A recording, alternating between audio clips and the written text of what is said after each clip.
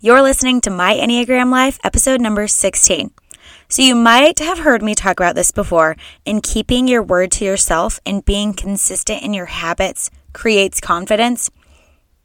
Well, do you want to hear a little real life example of how the lack of me being consistent and not keeping my word to myself has hindered my confidence? When I first started the podcast, I told myself I would come out with a new podcast every single Wednesday. And obviously in the beginning, I was a little nervous. I felt like I had to be perfect and try to make the podcast sound so cool, like everyone else. But as I got into it, I had integrity to myself of releasing new episodes every single week. My confidence grew. And after 3 months of podcasting every single week, I felt a little bit more comfortable. But as I sit here today, I am so nervous. I don't feel quite as confident as I normally do. And do you want to know why? It's because I haven't been consistent. I missed a week and was late on releasing another podcast. And when we don't keep our word to ourselves and we are not consistent, our confidence drops because one, we aren't doing whatever we're supposed to be doing consistently and getting better. Like, for example, if you run once a week, you probably are not going to see any improvement. But if you do it every day, you definitely will. And two, when we have integrity to ourselves, our confidence grows even if the improvements are small. So lesson learned, I will be more consistent on releasing podcasts each week. Now that I've got that off my chest, we can get into the good stuff. Today, we are covering the disintegration of an Enneagram Type 4. So pull up the notes on your phone and get ready for a good one, or a scary one, whatever way you want to look at disintegration.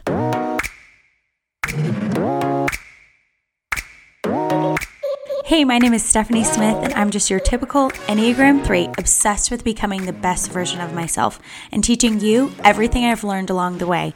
I'll be your biggest hype girl to find your purpose, joy, and who you are through the Enneagram. Here we will cover how to apply the Enneagram to your life, real life stories of relationships through the Enneagram, and how to be the best you. I know life is super busy, but I truly believe that self-development starts with knowing who you are. So thanks for bringing me along for the ride. This is My Enneagram Life. So they say Type 4 is the least common Enneagram type, but I don't know if I believe that. Although they might actually like to hear that they are the rarest, but oftentimes I think that they're overlooked or not brought up into the conversation because of their personality. But here's an overview of a 4. So 4s are self-aware, they're sensitive, and they're reserved. They are emotionally honest and very creative. So oftentimes your artists, your musicians, these are the 4s that create beauty in our world. And they're very personal. At the same time, they can become moody or self-conscious.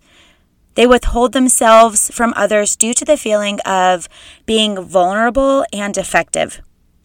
They can also feel disdainful or exempt from ordinary ways of living. They typically have problems with melancholy, self-indulgence, and self-pity. At their best, Enneagram Type 4s are inspiring and highly creative. They are able to renew themselves and transform their experiences. They are able to really find beauty out of ashes. So the basic fear of an Enneagram Type 4 is that they will have no identity or personal significance. And the basic desire is pretty much just the opposite. They want to find themselves and their significance. They want to create an identity. Some key motivations of a 4 is that they want to express themselves and their individuality, to create and surround themselves with beauty, and they want to maintain certain moods and feelings. Sometimes they might withdraw to protect their self-image, and they want to take care of their emotional needs before attending to anything else. When moving into the direction of disintegration or stress, when we look at the symbol of Enneagram, a 4 will disintegrate or go to a 2 and take on unhealthy qualities of a 2. So normally, aloof 4s suddenly become over-involved and clingy at 2 when they're unhealthy. However, when they're moving in the direction of integration or growth, Envious, emotionally turbulent 4s become more objective and principled like healthy 1s. Okay, so if you've listened to the last couple episodes, you know how this is going to go. We're going to go over the health levels of the Enneagram Type 4 and the disintegration. And this is going to be kind of a rough episode. We're going to talk about all of the bad stuff. But don't worry, we will cover at the end what to do with this information. So buckle your seatbelts. Let's dive into the health. So there are 9 levels of health of each Enneagram type. The first 3 are the healthy levels. The second 3 are the average levels, and the third 3 are the unhealthy levels. So keep in mind that in order to be the healthiest version of ourselves, it takes a lot of self-reflection and awareness. And you're off to a great start because you're here, showing up, listening to the bad stuff.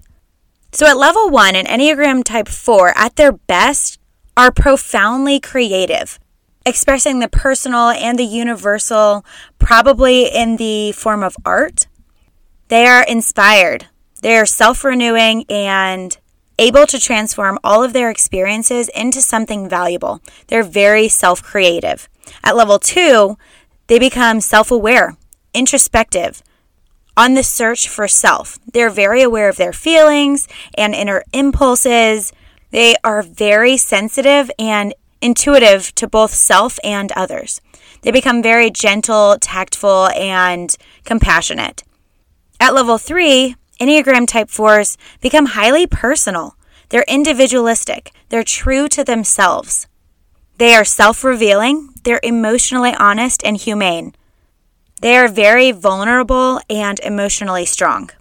As we come into the average levels, an Enneagram Type 4 at the level 4 takes on an artistic, romantic orientation to life. They're creating a beautiful, aesthetic environment to cultivate and prolong personal feelings. They heighten their reality through fantasy and their passionate feelings and imagination. At level 5, they stay in touch with their feelings. They internalize everything that happens to them, taking everything personally, and at the same time can become self-absorbed and introverted. They can become moody and hypersensitive at this level. They oftentimes become shy and self-conscious.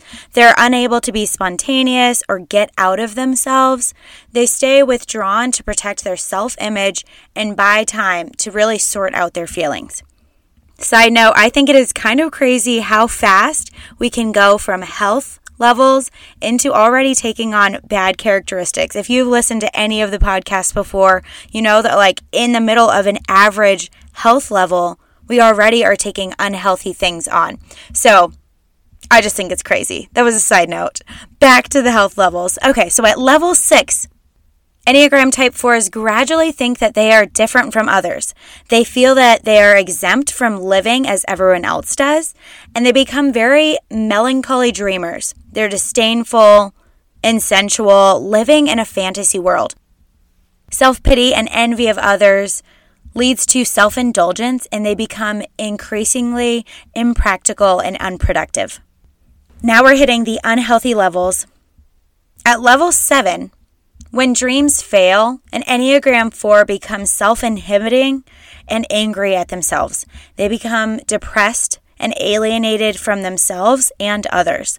They block out emotionally and paralyze. They become ashamed of themselves and fatigued and really unable to function. At level 8, they become tormented by the delusion of self-contempt, self-hatred, and morbid thoughts. Everything is a sense of torment. Blaming others, they drive everyone away who tries to help them. And at level 9, Enneagram 4s become despairing. They feel hopeless and become self-destructive, possibly abusing alcohol or drugs to escape. In the extreme, emotional breakdown or suicide is likely and generally corresponds to the avoidant, depressive, or narcissistic personality disorders. So in disintegration, a 4 will go to 2, which we kind of covered already, and become overly involved and clingy. They become envious and emotionally turbulent, and they might even become increasingly impractical and unproductive and possessive over their loved ones. So like a 2, when they're unhealthy, they become overly intimate and intrusive. But all hope is not lost in knowing these things. It's actually encouraging. And I hope you see it the same way I do, because when we know where we are, when we know our current state, we can only go up from there. And when we know what to look for, we can change it.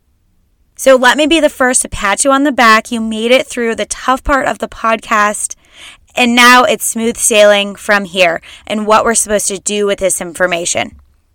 If you are anything like me, you might be thinking, wow, well, I was just discovered, and this solidifies me thinking that there is something wrong with me. There is nothing wrong with you, and we all have scary parts to ourselves and each type. So here's what we're going to do with this. I want you to listen to this again and analyze where in your life can you see these different levels of health. Do you tend to be less healthy when you're surrounded by certain friends, or more healthy when you're able to be your true self? Think about the levels in your life, because the first step to becoming healthier is being self-aware. And the 4s are quite good at this, obviously, because we just talked about how self-introspective they are. But as a 4, we need to learn how to be aware and move past the feelings and emotions and press into growth. So first step is to be aware of your health levels. And the second step would be finding ways that we can change these unhealthy patterns. We need to replace these habits or ways of thinking that brings us into disintegration states, and I like to call these switches. So find a switch that will help you get out of your disintegration. It could be as easily as changing your physical state, so moving your body or stretching or taking deep breaths or even taking a shower. Something that will get you out of your head and emotions. Something that could also be helpful when you're in those unhealthy emotions is writing everything down. Everything that's floating in your brain, all of the emotions, the thoughts, the to-do lists, everything. You become so much more free when we have a clear mind. And speaking of writing everything down, one of the best things that I have done and started to implement in my daily routine is doing a brain dump. And the thing that I love about the brain dump is that it clears my head. And do you want to know where I do my brain dump? I do it in my soul planner. So this is the planner that I will be using all this year. And I used it last year, and it seriously helped me stay on track with my schedule, or lack thereof during quarantine and working from home. I am someone who needs paper in front of me to do my to-do list and a schedule written down. Is anyone else old-fashioned like me? This planner has time slots from 6 a.m. to 10 p.m. And for some reason, a lot of planners don't have the day that long. I personally need it that long because I need to write everything down. But it has checklists and social media check-ins. It has goal-setting tools. And this year, it will help you implement your goal into your daily activities, so you know you're actually getting closer to your goal every single week. And like I said before, it has the brain dump in this planner. So if you're anything like me, you probably wake up in the morning already stressed because you have so many things floating in your head. So the first thing I do is grab my planner and do a brain dump of everything I need to get done for the day. And the nice part is it's already in my date book. So I'm not going to have my list getting lost somewhere. I am seriously so excited for my soul planner this year with the updated tools, and I cannot recommend it enough. And it is absolutely gorgeous. So I'm speaking to all the 4s here today. It is created beautifully. You are going to love the design because I know you guys are so aesthetic. And side note, if you like supporting female entrepreneurs, this is where it's at. Sarah is a busy mom and creator of the Soul Planner. And just for you, you can use the code MyEnneagramLife, no spaces, at checkout to receive 10% off. I'll link it in the show notes so you can see for yourself how beautiful this planner is. I am so excited for you to feel confident with your schedule and reaching your goals this year. So when it comes to changing our lives and becoming the best version of ourselves, it takes a lot of self-reflection, which you're doing right now, and also replacing those things. So, for example, when you were growing up, whether you came from a great family or a not-so-great family, there are always going to be things that you think to yourself and say, Wow, I am not going to do that in the future. Okay, so you're aware of what you don't want to do, but unless we replace those don'ts with what we do want to do, we end up doing the exact same thing. So after listening to this, you know what you don't want to do when you're emotionally unhealthy, but what do you want to do? Create a roadmap of when this happens, I want to do this instead, It will help you take control of your life, and when you have something you are replacing those habits with, you are holding the reins to your life and how it will turn out. It's not up to chance and unlearning those things and not having anything to replace them with. These are our natural tendencies, and we have to be aware of them, unlearn them, and then replace them. And this is one of the biggest secrets in self-development. So now you're in the know, you have no excuse but to be the best version of yourself. So where in your life do you want to change, but you just keep doing the same thing over and over, and you don't know why? Think about what you will replace these tendencies with. So to recap, the first thing we need to do is be aware and self-analyze, self-reflect where in our lives are we unhealthy and what do we need to change. And second step, get out of that. Be aware of it and then want to change it. Replace it with new tendencies, new habits, or new way of thinking. Because when we change our thinking, we change our life. And thanks for listening to My Enneagram Life. If you liked this podcast, hit subscribe and share it with a friend. And I want to hear from you. So share it on your story and let me know your biggest takeaway. Was this helpful? Was it scary? Does it resonate with you? Can you see these levels of health in your own life? And don't forget to tag me at My Enneagram Life. I can't wait to see you on the gram. I'll see you next week and keep working toward becoming the best version of yourself.